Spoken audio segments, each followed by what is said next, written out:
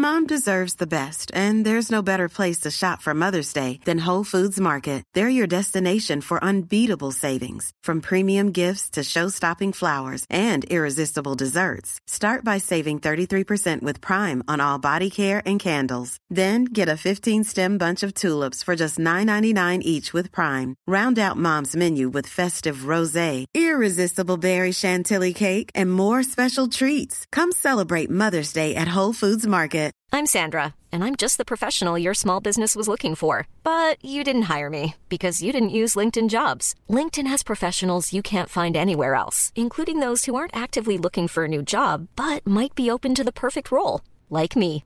In a given month, over 70% of LinkedIn users don't visit other leading job sites. So if you're not looking on LinkedIn, you'll miss out on great candidates, like Sandra. Start hiring professionals like a professional. Post your free job on linkedin.com/people today. When you're ready to pop the question, the last thing you want to do is second-guess the ring.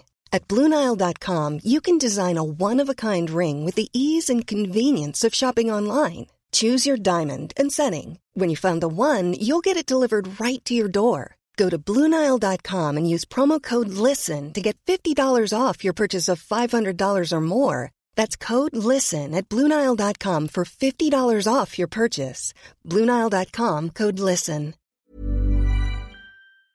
Man kanske innan har en mer rationellt sätt att se på sitt föräldraskap. Jag ska göra så här därför att det här är det bästa sättet. Eller jag ska lära mitt barn att sova i sin egen säng ända från början. För att om man gör det liksom, så lär de sig att göra det sen också. Man har liksom en rationell hållning till sitt föräldraskap innan man har den här lilla individen framför sig och ser att men du vill inte alls sova i den här sängen. Nej, vad gör jag nu liksom? Nu försvinner mitt rationella föräldraskap och istället så kommer det känslomässiga föräldraskapet. Det här programmet handlar om en noga utvald bok och ett samtal med dess författare. Välkommen till Lära från lärda. Ny vecka, ny bok. Fredrik Hilleborg vid micken, och den här veckan har jag läst en bok som heter Hela havet stormar. Småbarnsfamiljens livboj vid trots konflikter och syskonbråk. Jag har med mig en av författarna, Tova Winblad. Välkommen. Tack. Jag tycker att du gärna får börja presentera dig. Jag heter Tova Winblad, är legitimerad psykolog. Jag har jobbat egentligen både innan jag blev psykolog och sen som psykolog med väldigt små barn, bebisar och liksom små förskolebarn och deras föräldrar. Jag har varit inriktad på föräldraskap i hela mitt yrkesliv. Under ganska lång tid har jag jobbat som BVC-psykolog där man då träffade barn och föräldrar av många olika anledningar. Men nu så jobbar jag privat mest med handledning och föreläsningar, utbildning. Har du barn själv?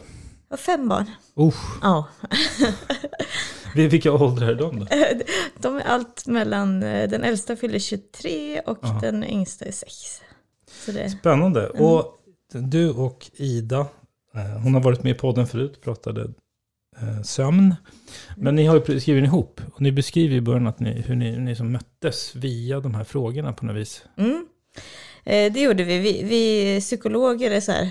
Vi pratar gärna med andra psykologer, så vi har en massa olika Facebook-forum där vi liksom psykologer pratar med varandra om olika saker. Och jag och Ida var med i en gemensam föräldraskapsgrupp då för psykologer. Och där så stötte vi på varandra, bara så där läste varandras inlägg och svar och så. Sen så var Ida, som också är psykolog och forskare, hon hade skrivit flera böcker innan, så att hon kontaktade mig och frågade om jag ville skriva något om föräldraskap. Och sen gjorde vi det. Och vad är hisspitchen på boken, brukar du säga? Vad handlar den om? Den har ganska mycket konfliktfokus. Den handlar liksom om när det är konflikter och mycket starka känslor i familjelivet. Jag tänkte en bra ingång som ni har, och som jag själv har lite grann, som jag är nybliven förälder, är ju det här med kanske förväntningar och så här, synen innan man får barn. När man tänker sig hur det ska bli, och sen så är det inte säkert att det blir exakt så. Hur ser du på det? Jag tänker att Egentligen så börjar ju föräldraskapet liksom långt innan man får barn, kan man säga. På det sättet att man mer eller mindre, då, det är väl olika för olika individer, men nästan alla liksom har ju någon slags föreställning om hur det ska bli att få barn eller vad man ska vara för typ av förälder. Man har med sin egen uppväxt och liksom egna erfarenheter av föräldraskap som man funderar kring och kanske vill göra lika som sina föräldrar, eller så vill man inte göra som dem, eller man liksom processar det här med föräldraskap även innan man har blivit förälder. Och det är ofta den kanske enda bilden många har ju. Det är det ju, precis. Ja. Ens egna föräldrar, ja. Eller om man har kompisar, eller kanske också att man, när man börjar bli inriktad på att man ska skaffa barn, så tittar man sig lite runt omkring och tittar på föräldrar i olika sammanhang och bollar sitt eget mot dem.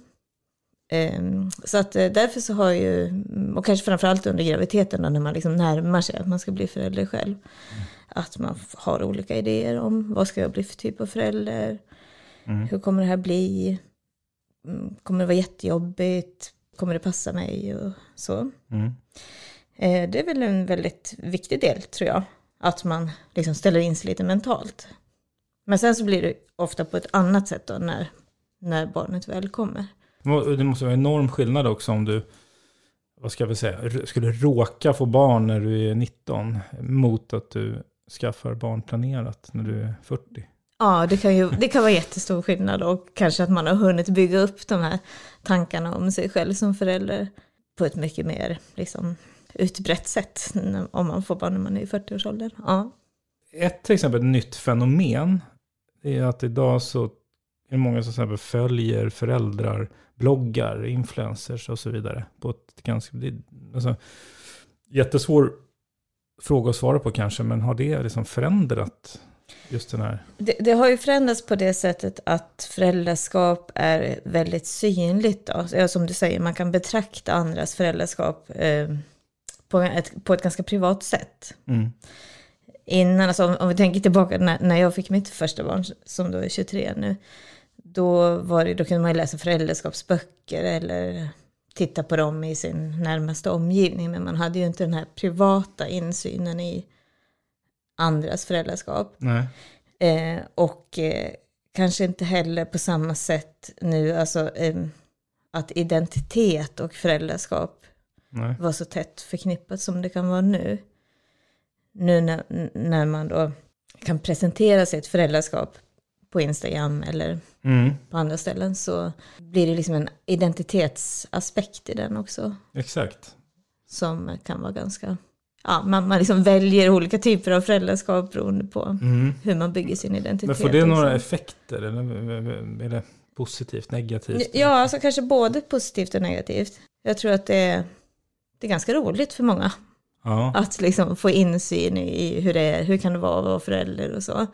Och det kan ju vara väldigt positivt för att till exempel sånt som skaver med föräldraskapet kan ju belysas eller liksom lyftas fram som någonting som man kan känna igen sig i då. Hos kända människor som tar upp, inte vet jag, att man inte kan amma, så kanske man liksom har någon att identifiera sig med så. Ja, sen kan det ju, jag gissar att det också kan ju finnas, så att säga, det blir någon slags ryktespridning eller alltså man litar på någon som kanske inte riktigt har koll. Så kan det vara ju. Det som det kan bli det negativa tycker jag ganska ofta är att det kan bli svårare att hitta mitt eget föräldraskap och vad som egentligen passar mig och som jag trivs med.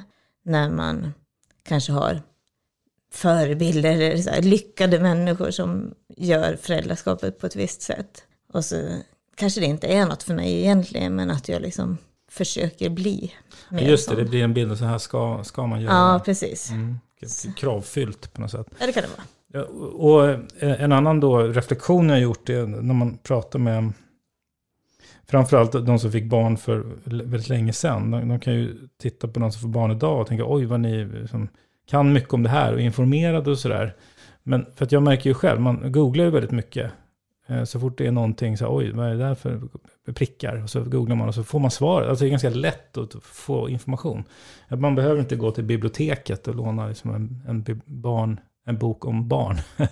Verkligen. Så är liksom föräldrar idag mera, kan man säga, mer liksom eller mer informerade kanske. Det får man verkligen säga, och kanske också mer fokuserad, om man säger så, på föräldraskapet som prestation. Ja. Att man har tillgång till all den här informationen och vad folk tycker och tänker om olika saker, och det kan vara ganska prestationsfyllt liksom att välja sitt föräldraskap då och göra på det bästa sättet utifrån all den här informationen jag har. Så på det sättet så tror jag att det är både en tillgång, som sagt, för det här med att man också vet att saker finns, och man vet att det finns något som heter förlossningsdepression eller och sådär. Så att det är ju en tillgång att man har kännedom om saker, och sen så kan det vara en tyngd också ibland att behöva välja då, eller liksom vara medveten om allt det här istället för att bara köra på. Ja, men precis. Det har sina för- och nackdelar. Ja, det har det verkligen. Nu blev det lite sidospår från boken, inte just det här. Ja, men det är ju där, det har sin början också. Ja, men jag tänkte just på det här, om man tänker utifrån förväntningar då. Hur blir det sen då? För det kan ju bli väldigt jobbigt och kaotiskt och på alla möjliga sätt. Det kan bli på alla möjliga sätt. Det som är svårt att föreställa sig innan, det är ju liksom känslobiten. Och det kommer vi ju in ganska mycket på i boken. Att känslorna kanske inte riktigt blev på det sätt som man hade föreställt sig. Utan ofta då kan de många uppleva att de är lite mer intensiva än vad man hade tänkt. Och att man kanske blir omskakad liksom på ett sätt som man inte hade alltid föreställt sig. Alltså känslorna för barnet, eller bara hur det känns allmänt? Ja, överhuvudtaget. För att föräldrablivandet, när man hamnar i det, så sätts man ofta i gungning lite grann på det stora hela. Det kan också vara känslor inför partnern eller inför livet i stort eller sig själv. Vad är jag för människa nu som helt plötsligt känner att jag blir irriterad på en 2 månaders bebis? Vad säger det om mig? Så det kan liksom sätta igång sådana saker som man inte riktigt tänkte på innan. Liksom barnet är själv en egen individ som man får en riktig relation med, precis som man får med vilken annan individ som helst. Det kan vara svårt att föreställa sig innan. Utan att man mer tänker att man kanske innan har en mer rationellt sätt att se på sitt föräldraskap. Jag ska göra så här därför att det här är det bästa sättet. Eller jag ska lära mitt barn att sova i sin egen säng ända från början. För att om man gör det liksom, så lär de sig att göra det sen också. Man har liksom en rationell hållning till sitt föräldraskap innan man har den här lilla individen framför sig och ser att men du vill inte alls sova i den här sängen. Nej, vad gör jag nu liksom? Nu försvinner mitt rationella föräldraskap och istället så kommer det känslomässiga föräldraskapet där jag liksom samspelar känslomässigt med en annan individ. Ofta kan man uppleva det, att då kan man inte längre liksom köra på med sina grejer som man hade tänkt sig att en sån här förälder ska bli. För att man är lyhörd då. Man är lyhörd mot det barn man har fått och liksom samspelar med det, följer det barnet. Vilket är helt det man ska göra. Utifrån barnet är det jätteskönt att ha en lyhörd förälder som kan känna in. Men från förälderns håll kan det bli lite jobbigt. Man kan sätta upp en plan, en idé och sen så blir det något annat. Och då kanske man känner sig så här, misslyckande att man inte riktigt... Det kan man verkligen göra. Och där kan vi återknyta till det här med mycket information och så också. Att har man då haft en plan till exempel, som jag tänker kanske många har nu, att man vill ha någon slags nära föräldraskap eller så. Det är en modern tanke om. Vad är det för något? Ja, då handlar det om att liksom, vara väldigt lyhörd för barnet. Man kanske tänker att man vill amma länge. Man kanske tänker att man vill jag ska bära mitt barn i bärsjal. Eller jag ska liksom vara väldigt tillgänglig för det här barnet. Så kan det bli så att både att barnet inte är ett barn som alls gillar det här, utan de gillar någonting helt annat. Eller det visar sig att jag som förälder tycker det är fruktansvärt att gå runt med den här bärsjalen. Jag vill hellre ha lite space. Så att det kan hända grejer som inte passar ihop med den idé om sig själv som förälder som man hade. Just det. Ja, men och det kan jag verkligen känna igen. Man har nästan i bakhuvudet lite rätt och fel eller så, något slags ideal. Ja, exakt. Som kommer nog mycket av den här informationen som finns. Ja, kulturen, absolut. För visst, det går ju också trender i föräldraskapet. Det verkligen. Det måste du upplevt med dina barn till och med. Att du nämnde det ända med närhet, men vad finns det mer sådana trender nu som är så här? Det här är inte det som gäller. Så att säga. Ja, vi har ju mycket fokus på just det här att följa barnet ganska mycket och att bygga upp barns självkänsla. Det har varit en sån central grej. Aha, det är i kulturen. Att man ska inte kränka barn eller gå över deras gränser, utan man ska försöka hålla deras självkänsla intakt. Det är ganska liksom talande för vår tid då. Samtidigt som man också kanske parallellt har ganska mycket ideal kring självständighet och att det är bra om de kan vara hyfsat självständiga tidigt liksom. Och då tänker jag på sånt som sova i egen säng, ha ett eget rum, kunna ha barnvakt, inte vara så liksom jätteberoende av föräldrarna. Så det är lite dubbla. Ja, precis. Ja. Men, och skulle du säga att det är alltså en rekommendation att man ska försöka lyssna och ta in och följa de här sakerna, eller är det är ju någon slags trender någonstans också. Så Nej, jag är ju kanske snarare förespråkare av att det blir mycket roligare och lättare för både föräldern och barnet om man försöker hitta hem i ett föräldraskap som faktiskt passar mig eller oss, vår familj. Och om man vågar titta inåt lite mer istället. Hur vill jag ha det då?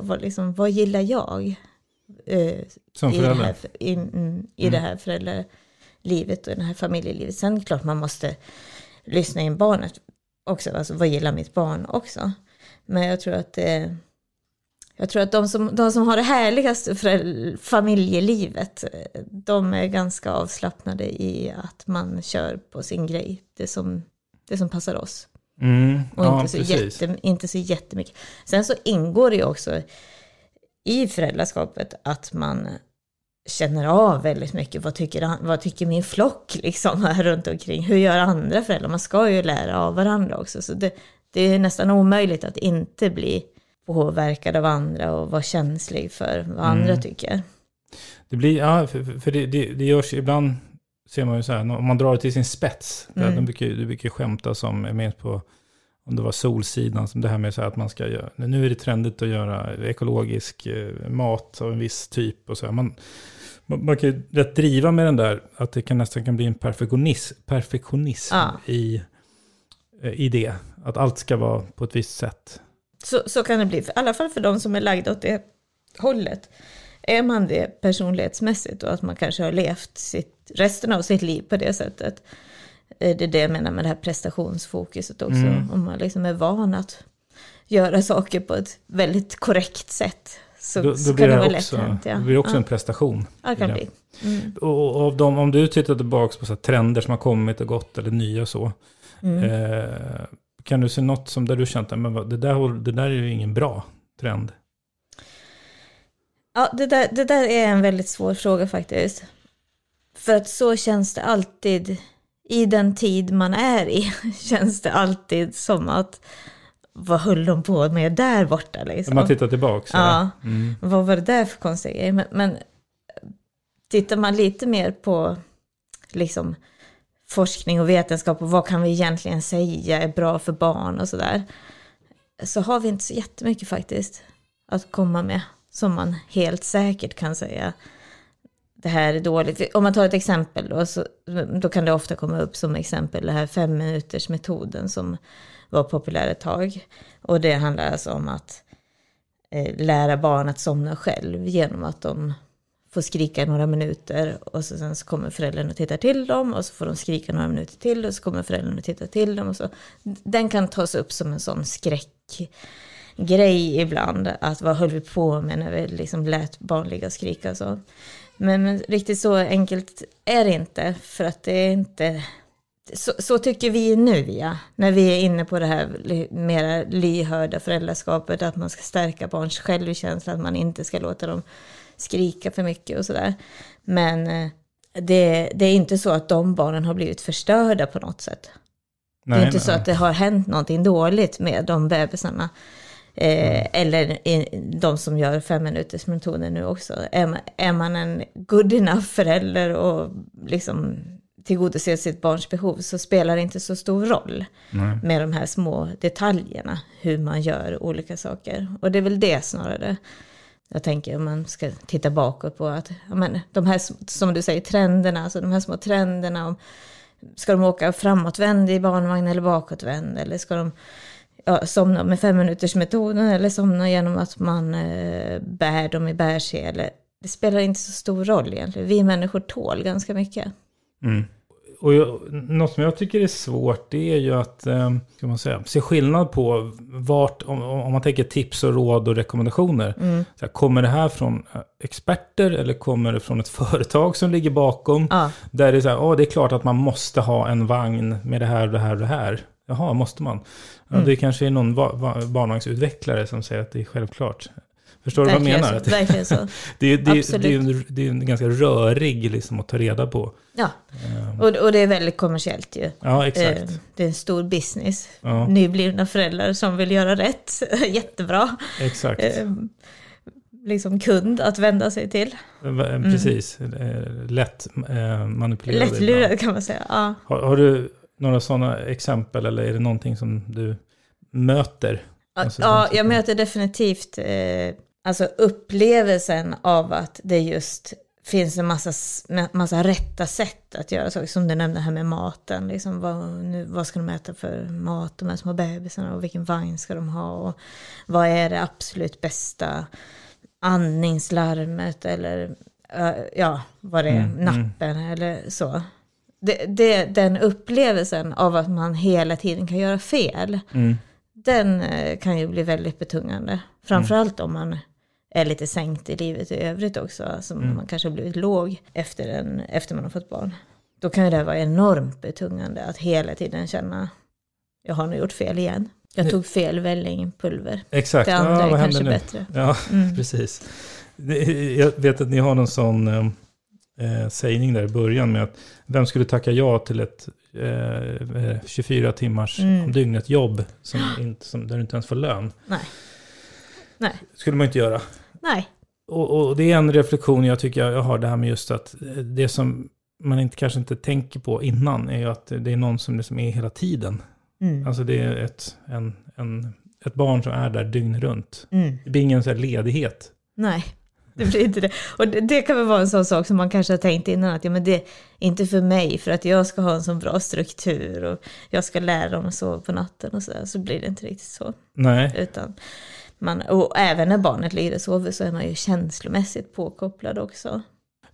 Men hur kan man tänka då just kring den biten, det här med om man tänker så här förväntningar och sen det blir något annorlunda, så framförallt det känslomässiga och sådär.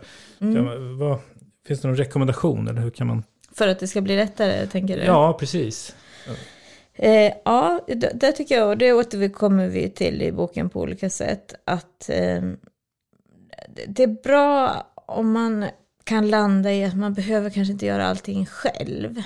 Det är liksom inte, vi är inte riktigt gjorda för, vi människor, att ta hand om barn själv. Och sen kan ju det se olika ut om man har man lever med en partner eller om man är ensamstående, men om man på olika sätt, oavsett hur man lever, kan koppla in lite fler vuxna kring barnet, så brukar det kännas lättare nästan alltid. Eller om man då, det kan ju vara att man lever i en parrelation också, men att man är väldigt tajt med barnet så att man inte heller vågar släppa ifrån sig lite ansvar. Men det brukar vara skönt att dela ansvaret med gärna flera vuxna. Och vilka kan det vara? Ja, det kan ju vara morfar, föräldrar, det kan vara kompisar, det kan vara en betald barnvakt eller vad som helst. Och då, det jag tänker på då är kanske inte framförallt att man ska, för det är en sån trend som vi har också, att man ska ha egen tid. Det kan vi idealisera ganska mycket i föräldraskapet, att det är så viktigt sak, man ska ta egen tid och så. Ja, det vet inte jag, det är olika för olika. Vissa har jättemycket behov av egen tid utan barn. Andra har inget behov av det utan kan umgås med sitt barn dygnet runt i flera år utan att göra någonting. Så det kanske inte framförallt det jag menar med det, att man liksom ska vara ifrån sitt barn. Utan det är mer det här att dela på ansvar. Att ha någon att vända sig till för att prata om det här vällingpulvret då. Vilket ska vi ta? Så att man inte känner sig så ensam i att det liksom allt hänger på mig. Det brukar underlätta. Släppa in vuxna, liksom, många vuxna kring ett barn. Precis, ja exakt. Och jag tror att ni nämnde just att det kanske, man tänker nog först, min familj är släktingar. Men det finns ju andra också. Det kan finnas grannar som också har barn eller sådär, ute på gården. Eller. Det tror jag liksom många känner när man är föräldraledig och sådär. Så vilken skillnad det är att ha en kompis som kommer hem och sitter där på golvet med en och leker med bebisen. Man får prata om lite annat. Man får liksom bli lite bekräftad som en vuxen människa. Och det kan göra jättestor skillnad. Jämfört med det här att vara själv med sitt barn. Jag kom på det när du sa det där med att man också liksom bollar frågor med andra. Jag gjorde så innan jag fick barn, då ringde jag upp dem som ganska nyligen har fått barn. Och så sa jag, men vilka var, apropå det här med kommers, vilka saker köpte ni som du kände det här var liksom must have? Och vad var det köpte ni? Så här, det där var bara dumt. Så fick jag liksom ett grepp om så här ungefär vad jag faktiskt behöver på riktigt. Jättebra, och det har man också sett när man tittar på vad är det som är mest hjälpsamt för föräldrar. Då ser man ofta det här att det är andra föräldrar. Det är inte så mycket sådana här som jag går till en psykolog eller så. Utan det är ännu mer andra föräldrar. Att få känna, liksom, prata med andra föräldrar om föräldraskapsgrejer. Det verkar vara väldigt stöttande för oss. Men det måste också vara väldigt svårt att ge, jag tänker på det nu när vi pratar, det är svårt att ge generella tips. För samtidigt blir ju också en rekommendation är att man också utgår mycket från vad som funkar för mig. Men just att det är svårt att ge generella tips, även för att folk gärna vill ha generella tips. Så är det verkligen. Och det generella tipset är snarare liksom, vad tror du funkar för dig och för ditt barn? För det är mycket det här med barnen också, det är helt olika barn. Det märker man ju nu, ju äldre barnet blir så stöter man på det mer och mer att det är väldigt stor skillnad. Precis som det är för oss vuxna så är det ju stor skillnad på vad det är för individer som man har att jobba med. Vissa barn är jättekrävande ända från att de är nyfödda och andra är liksom hur lättstyrda som helst. Och så blir det ju också, att vara krävande blir ju liksom en kombination av barnet kontra föräldern. Någon som är krävande för en förälder behöver inte vara det för en annan. Helt klart så. Ni återkommer till ett tankesätt skulle jag vilja kalla det för. Det här med liksom att sätta mål. Jag tycker det var spännande för det är som jag tror att inte att så många tänker så. För det kan vara alla möjliga. Ni har ju massa områden ni pratar om sådär. Men ni återkommer till det. Så, men okej, sätta mål kring det här. Eller hur? För du förstår vilket jag menar. Verkligen. Det gör vi absolut. I boken så går vi ju in på i olika familjeliv kan man säga. Där de upplever olika typer av svårigheter som de liksom inte trivs med. Och det är väl utifrån det, tänker jag, som vi strukturerar upp det då, så med att sätta ett mål och att jobba mot ett mål. Och där tänker jag, precis som du säger, så det är man inte så himla van vid. Utan ofta så blir det ju liksom, när vi har något lite mer privat problem så kan det ju ofta bli alltså mer att man liksom ältar nästan, eller att man är i det. Ja, man är i det och man liksom klagar till kompisar och partner och sådär. Men man jobbar inte mer riktigt aktivt, utan det är mer liksom att man står ut och klagar, det här är jobbigt. Och det tror jag det är jättefunktionellt att göra på det sättet, så länge det inte är ett stort problem. De allra flesta svårigheterna i föräldraskap, jag vet inte liksom, vad du har nu till exempel, men att man inte får sova så mycket som man vill eller något sånt. De allra flesta sådana svårigheter är ju sådana som är övergående och ändras med tiden. Då funkar det jättebra att ha det här coping-strategin, att man klagar för sin partner, oj vad jobbigt vi har, och så kämpar man vidare nästa dag, så då funkar det jättebra. Men i de här exemplen som vi tar upp i boken, där är det mer att man har kört fast i en slags samspelsmönster i familjen som man inte trivs med. Där man verkligen känner att nej, men så här vill jag faktiskt inte ha det i min familj. Eller så, den här typen av förälder vill jag inte vara. Nu har jag hamnat i något som jag verkligen vill förändra. Och då tycker jag verkligen att det är läge när man känner liksom, det här vill jag förändra. Då är det mycket mer funktionellt att göra det utifrån att sätta upp ett mål. Hur är det nu? Hur vill jag att det ska vara? Och vad är tillvägagångssättet för att försöka komma dit? Och sen så behöver man också utvärdera. Funkade det jag gjorde? Nådde jag närmare mitt mål? Nej, om inte, då får jag testa något annat. Kan vi inte ge ett sådant exempel? Finns det något som är vanligt? Det är till exempel vanligt om man tar ett barn i sådär 2,5 års åldern. De kan vara väldiga nej-sägare, va? de är inte så samarbetsvilliga alltid. Utan de har massa olika idéer om saker som de vill göra. Så då kan man hamna i ett mönster med ett barn i den åldern. Då det blir väldigt negativ stämning hela tiden.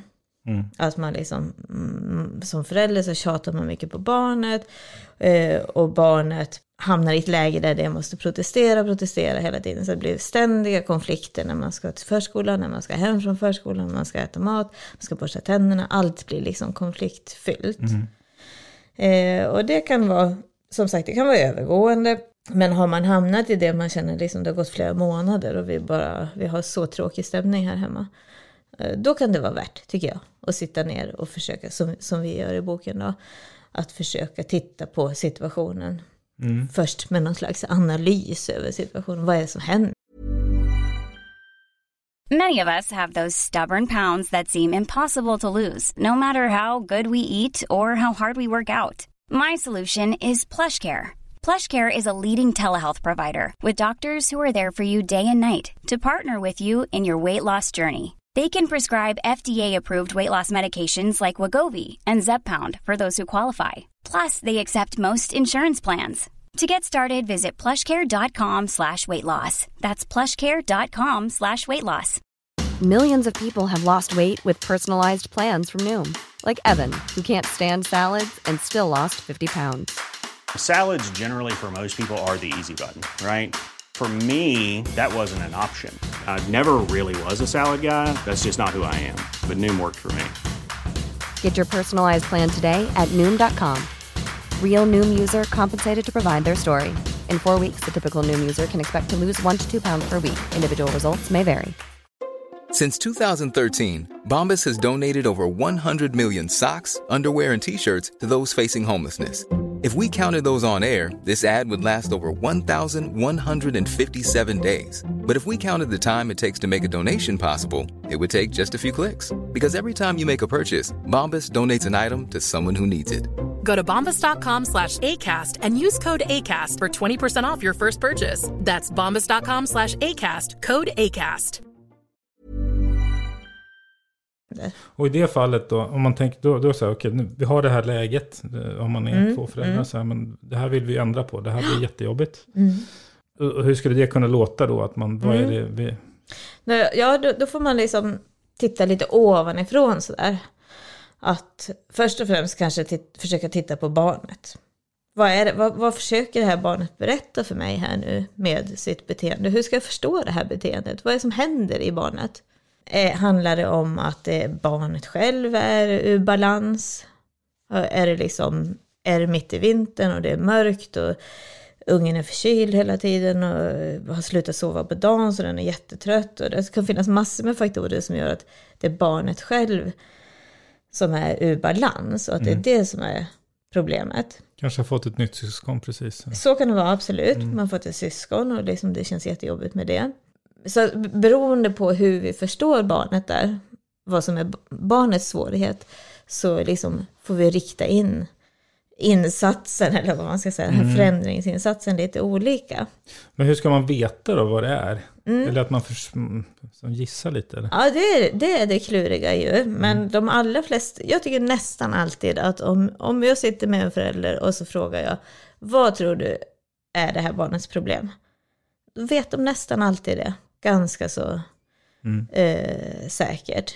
När man tittar lite ovanifrån och när man är mitt inne i konflikten, då vet man inte alls. För då känner man bara, varför måste det vara så jobbigt jämt? Liksom, kan vi inte bara samarbeta? Men sitter man liksom lite tillsammans med sin partner eller en kompis och reflekterar i en annan situation, då vet man som förälder nästan alltid vad det här barnet behöver.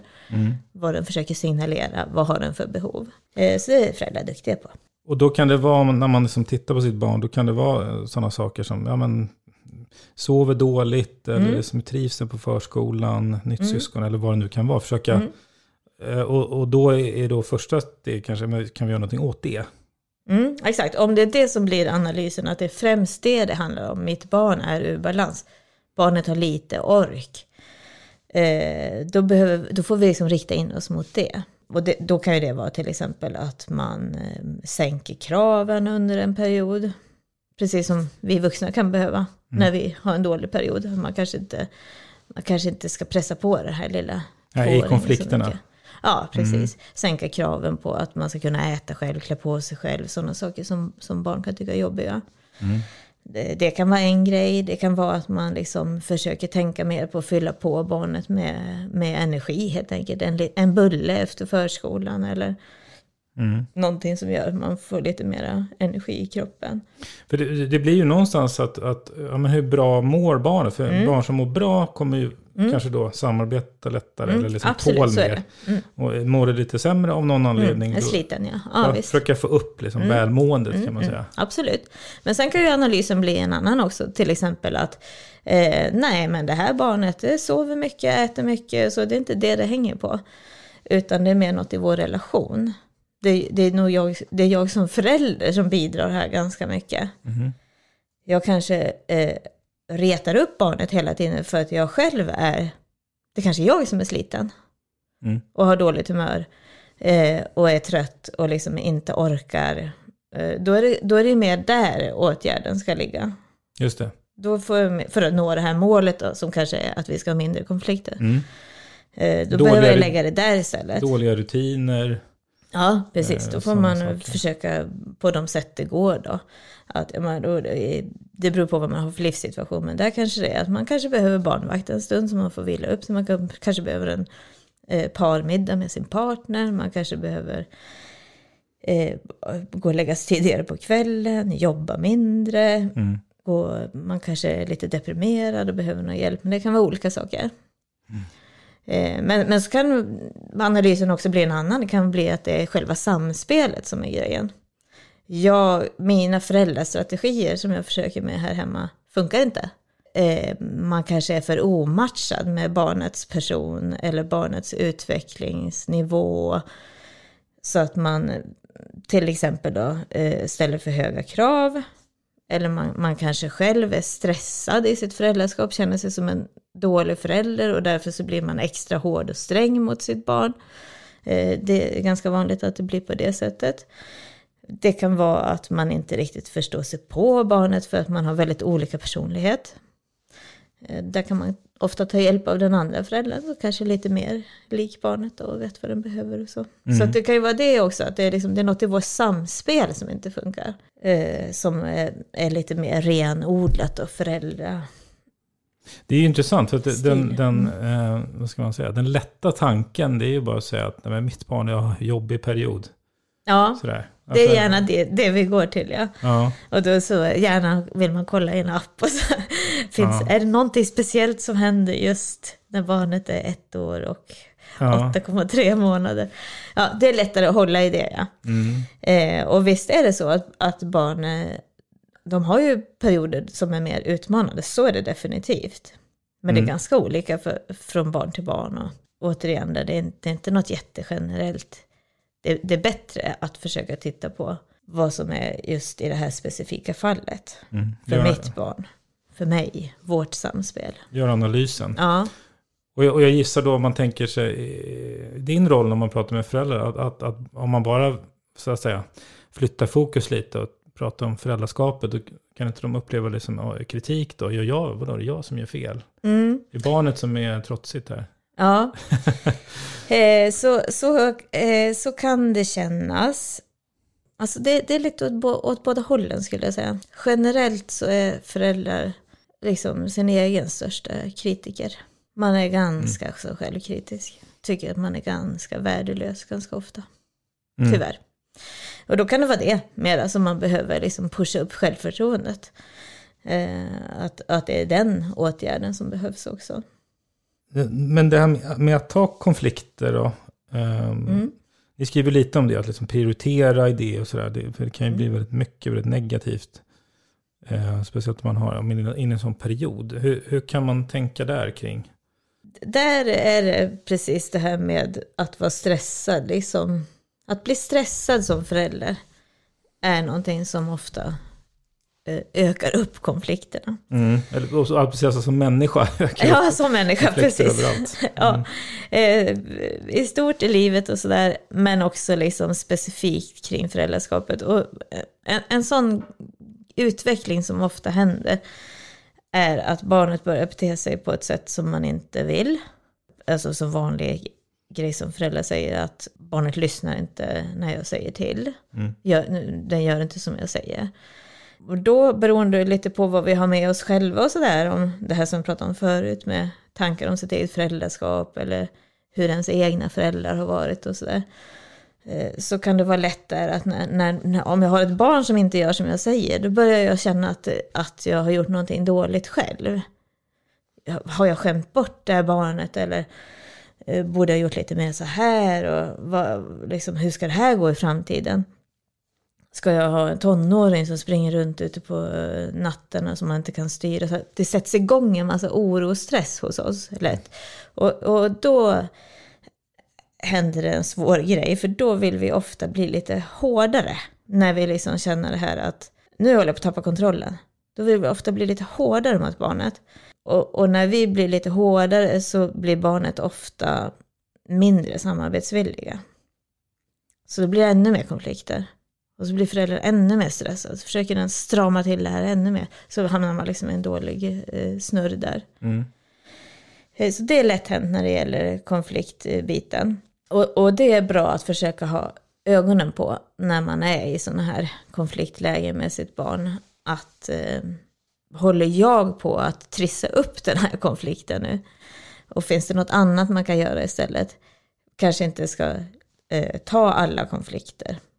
Det här barnet kanske behöver att jag anpassar mig lite mer.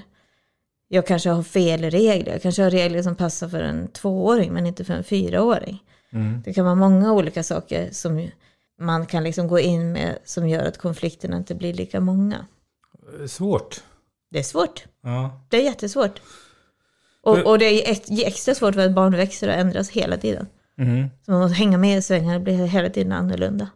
Nej, för jag tänker att de flesta föräldrar har väl någonstans kanske en kompass kring så här, men det där kommer jag aldrig acceptera, att barnet beter sig på det sättet och sådär. Och då i den situationen så kommer man ju bli arg och så det kommer bli konflikter och sådär. Så jag bara, hur kan man tänka då? Hur har du tänkt med dina barn?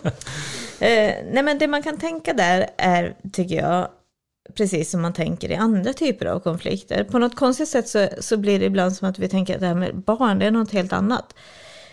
Men om vi har vi en konflikt med en kollega på jobbet, så tänker vi på ganska så många olika saker i den konflikten. Till exempel att vi har ett trevligt tilltal. Att du kanske inte går på med den mest aggressiva stilen mot den kollegan. Du försöker vara förstående, antagligen. Du försöker liksom visa att du kan förstå den här människans perspektiv. Men du kanske ändå liksom tycker med ditt eget. Det kan vara allt möjligt som vi lägger in om vi bråkar med kompisar, kollegor, vår partner och så.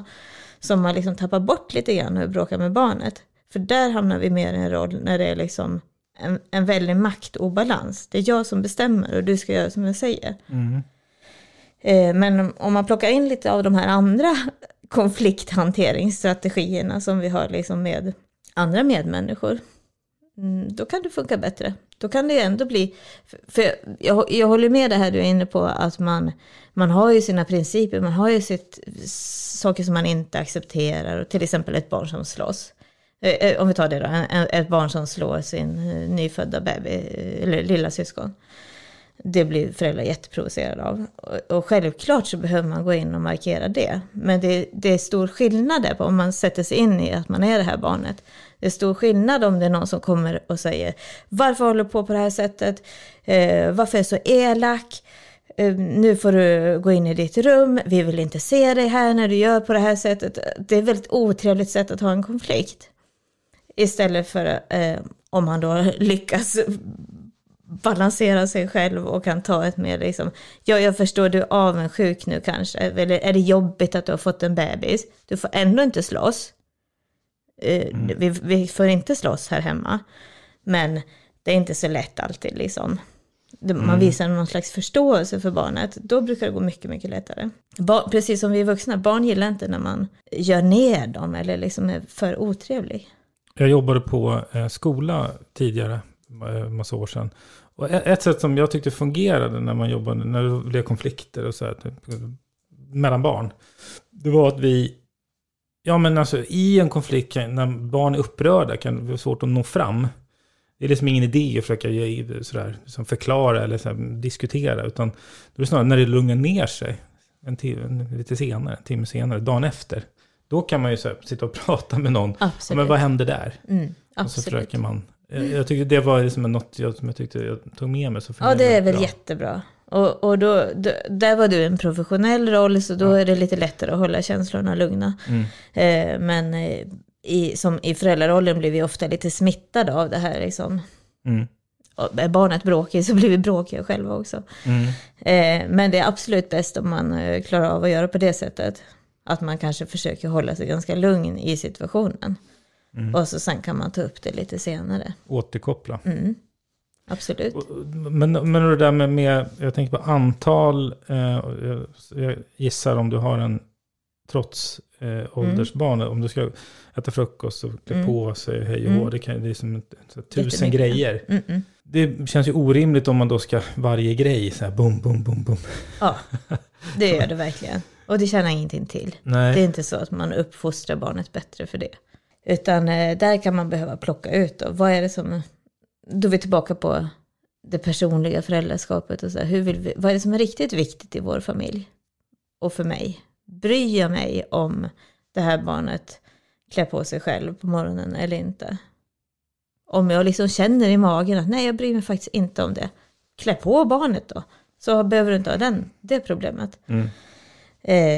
Att man liksom kan välja ut det här. Men det är jätteviktigt för mig kanske att vi borstar tänderna på morgonen innan vi går härifrån. Den släpper jag inte. Och då får man välja att rikta in sig på det. På ett trevligt sätt då. Det är det här också som kan bli svårt för oss föräldrar i konfliktlägen. Att det är ganska jobbigt att ha konflikter. Så att man känner ofta att man måste tuffa till sig lite grann om man ska ta en konflikt. Då blir man liksom tuffar till sig lite så här, nej, nu blir det så. Nu ska jag kommer inte ändra mig på den här, utan man liksom försöker boosta upp sig själv.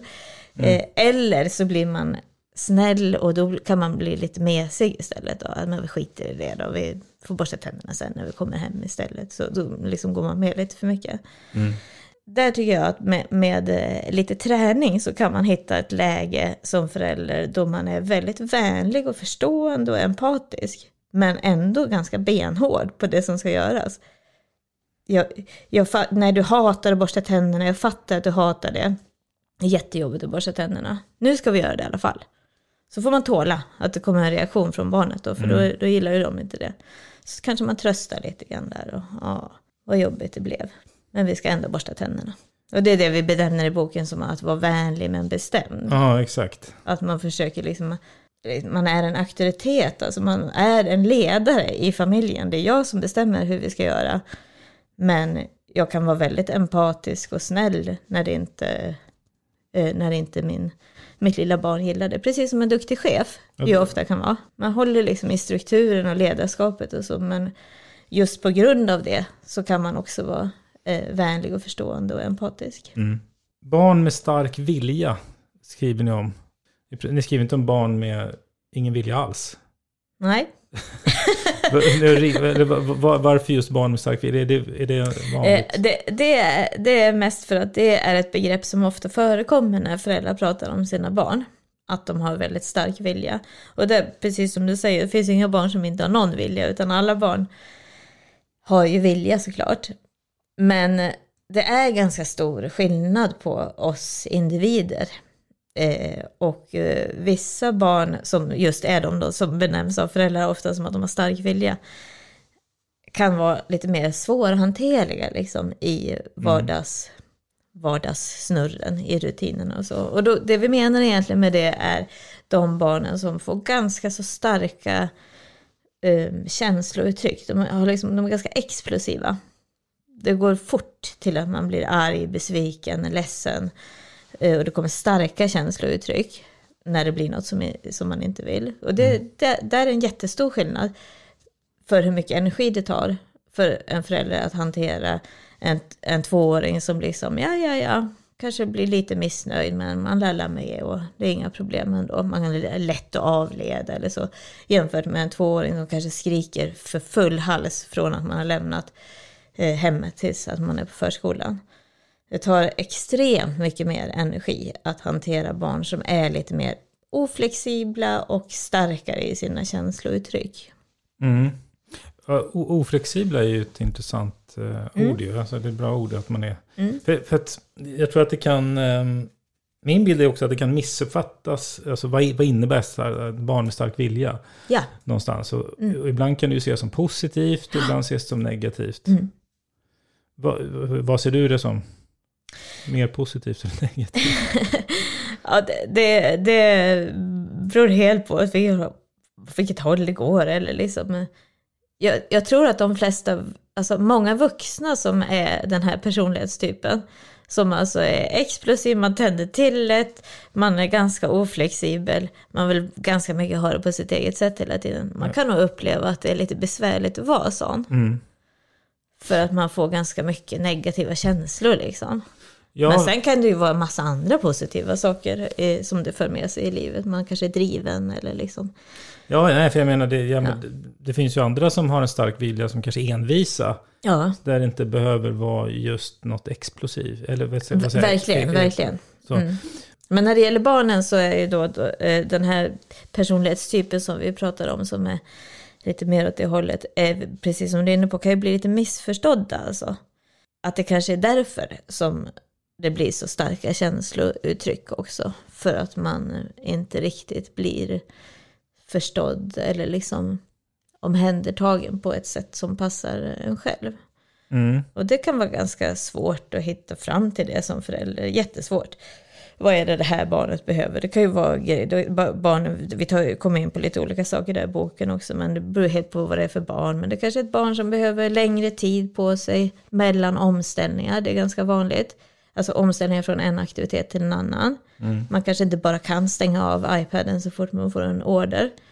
Utan man kanske behöver en kvart på sig för att acceptera det här tråkiga, att jag ska stänga av den här nu. Det kan vara sånt. Det kan vara att man blir lätt smittad av andras känslor. Så att man behöver väldigt mycket lugn och ro i de här konfliktsituationerna för att inte bli helt tappa kontrollen. Det kan vara alla möjliga saker. Så att återigen då, om man har ett barn med stark vilja, så gör den här analysen som vi var inne på. Det behöver man göra, exakt. För det kan ju vara så att man gör någonting i sitt föräldraskap som då ökar den här... Liksom. Definitivt. Definitivt. Som du sa, att man hittar, att man drar... För ni nämnde det som jag tycker är bra sagt, det här med att man förbereder barn. För ibland kan det bli så, som ni beskriver, att föräldern är mentalt förberedd på att nu ska vi snart stänga av iPaden här. Ja, de har vetat det för en timme sedan. Att, ja, och så har man nämnt det och tänker att barnet är med på det. Men jag har inte riktigt hört vad jag sa. Men just att när man gör analysen så kan man då försöka också hitta då, kan man göra så att det här barnet hänger med även fast det är oflexibelt. Ja, precis. Alltså, blir mer flexibelt. Ja, och där kan man ofta hjälpa sig själv för att vi är ju rätt lika våra barn.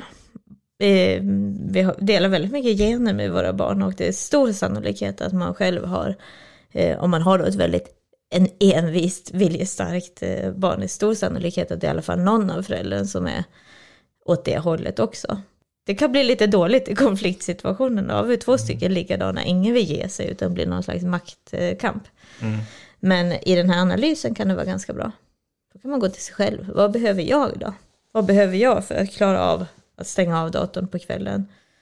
Vad behöver jag när jag inte gillar någonting? När min partner har bestämt något som jag inte gillar. Vad behöver jag för att acceptera det? Och så. Man kan använda sig själv för att förstå sitt barn. Jag tänkte fråga om så här, rekommendationer. Men någonstans är ju att göra analysen kanske den bästa. Eftersom det är också individuellt. Ja, det är det. Verkligen. Att liksom en analys av situationen. Det är alltid de här grejerna. Vad är det för barn jag har? Hur funkar barnet? Vem är jag som förälder? Hur funkar jag? Vad behöver jag? Vad har vi för behov? Och hur ser situationen ut? Finns det grejer i den här situationen som om man ändrar någonting i den, blir det på ett annat sätt då? Så rekommendationen är väl snarare att man inte ska vara rädd för att testa lite grann. Man behöver inte vara helt principfast. Man kan våga testa andra grejer ibland. Och blir det ett bättre familjeliv av det, då kanske det är värt det. Att det inte blir exakt som jag hade tänkt kanske, men... Just det, man kanske ska släppa den där idealbilden man hade med sig, som man har läst på en blogg någonstans. Precis. För det är lätt hänt att man hamnar i sådana, man liksom upprepar samma konflikt om och om igen. När man hade kunnat släppa den och fokusera på annat. Och ha det lite lättare i familjelivet. Jag tänkte vi ska hinna säga någonting till sist om samarbetet mellan föräldrar. För det är ju ändå rätt stort. Det kan ju, alltså allt ifrån när man har barn ihop. Det kan ju vara de som har inte bor ihop längre. Man har separerat och så vidare. Men den är ändå just samarbetet. Eller det kommer in också andra föräldrar, bonusfamiljer och sådär. Det är en ganska stor puck. Jättestor. Och där är det ju åt båda hållen kan man säga. Det är väldigt vanligt att parförhållandet blir lite lidande under småbarnsåren. Ja, det är också deras relation med varann också. Exakt. Så att det blir ju ofta mer konflikter och dålig stämning och tjafs och så vidare under den perioden när man har småbarn. Det får man komma ihåg. Men sen så går det lite åt andra hållet också då. Att ju mer jobbigt föräldrarna har med sitt samarbete, desto mer brukar det märkas i familjelivet och i barnens beteende och barnets mående och sådär. Om det ligger en dålig stämning i luften hela tiden så... Ja, det blir negativt. Ja, det blir negativt, ja.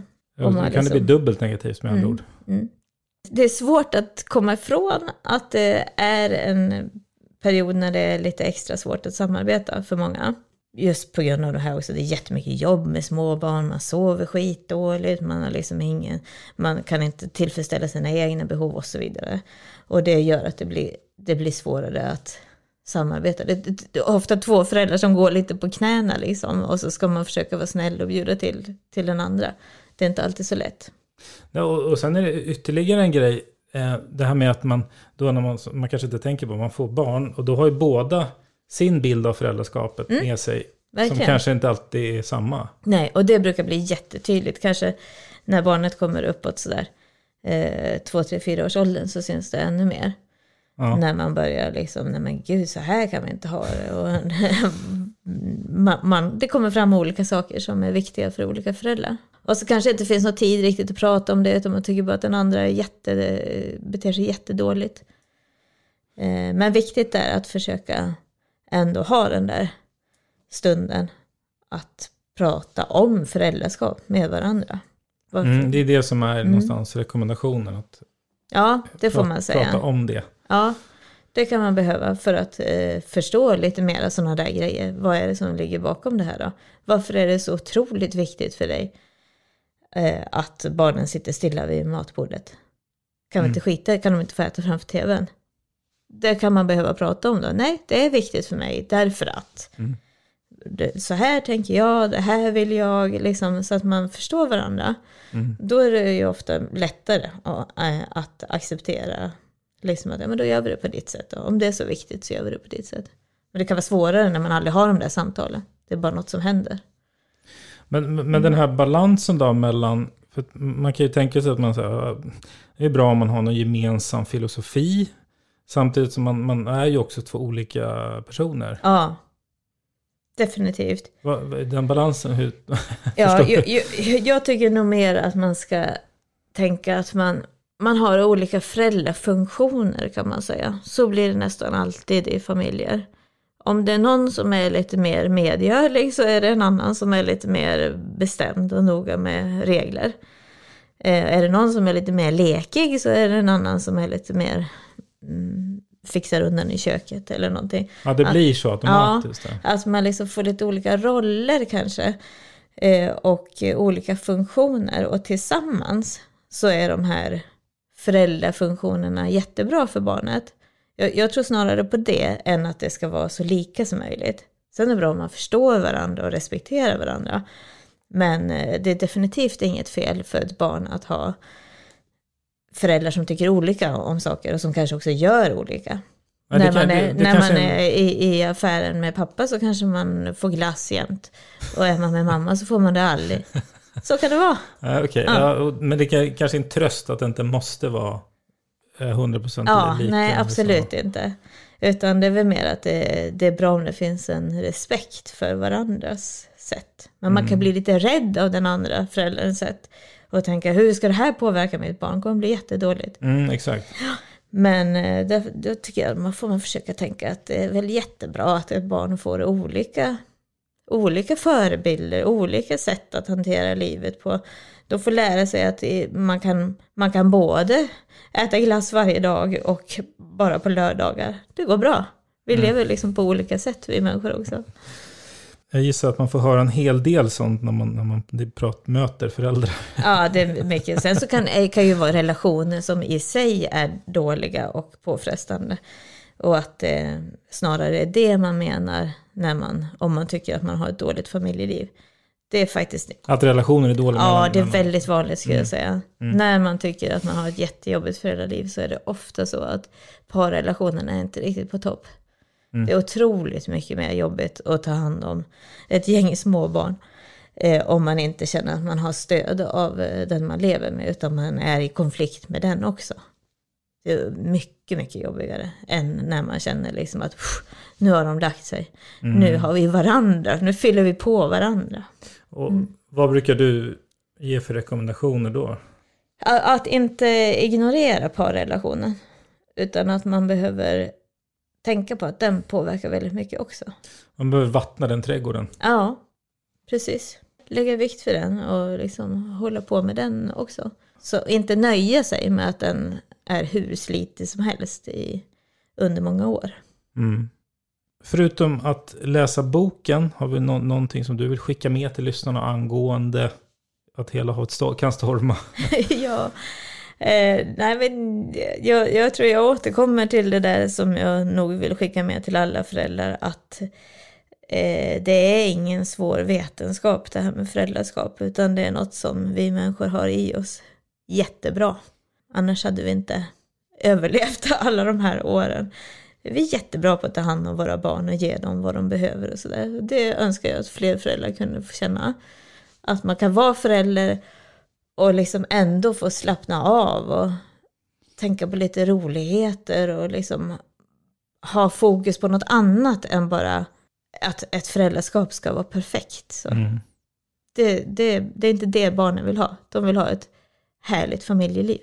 Om man lyssnar på det här och vill kanske ställa någon fråga till dig, kan man hitta dig någonstans? Ja, då hittar man mig i min hemsida som heter Vinblad Psykologi. Tack för att du var med. Tack.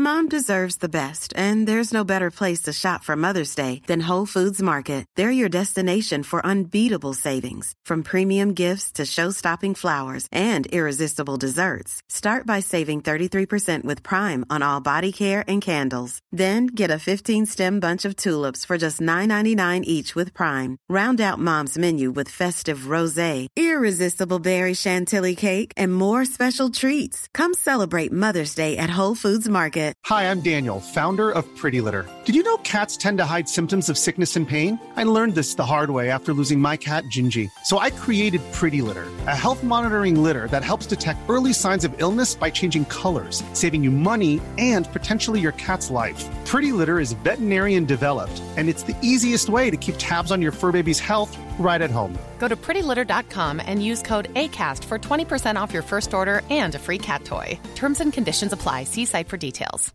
Imagine the softest sheets you've ever felt. Now imagine them getting even softer over time. That's what you'll feel with Boll & Branch's organic cotton sheets. In a recent customer survey, 96% replied that Boll & Branch sheets get softer with every wash. Start getting your best night's sleep in these sheets that get softer and softer for years to come. Try their sheets with a 30-night guarantee. Plus, get 15% off your first order at bollandbranch.com. Code BUTTERY. Exclusions apply. See site for details.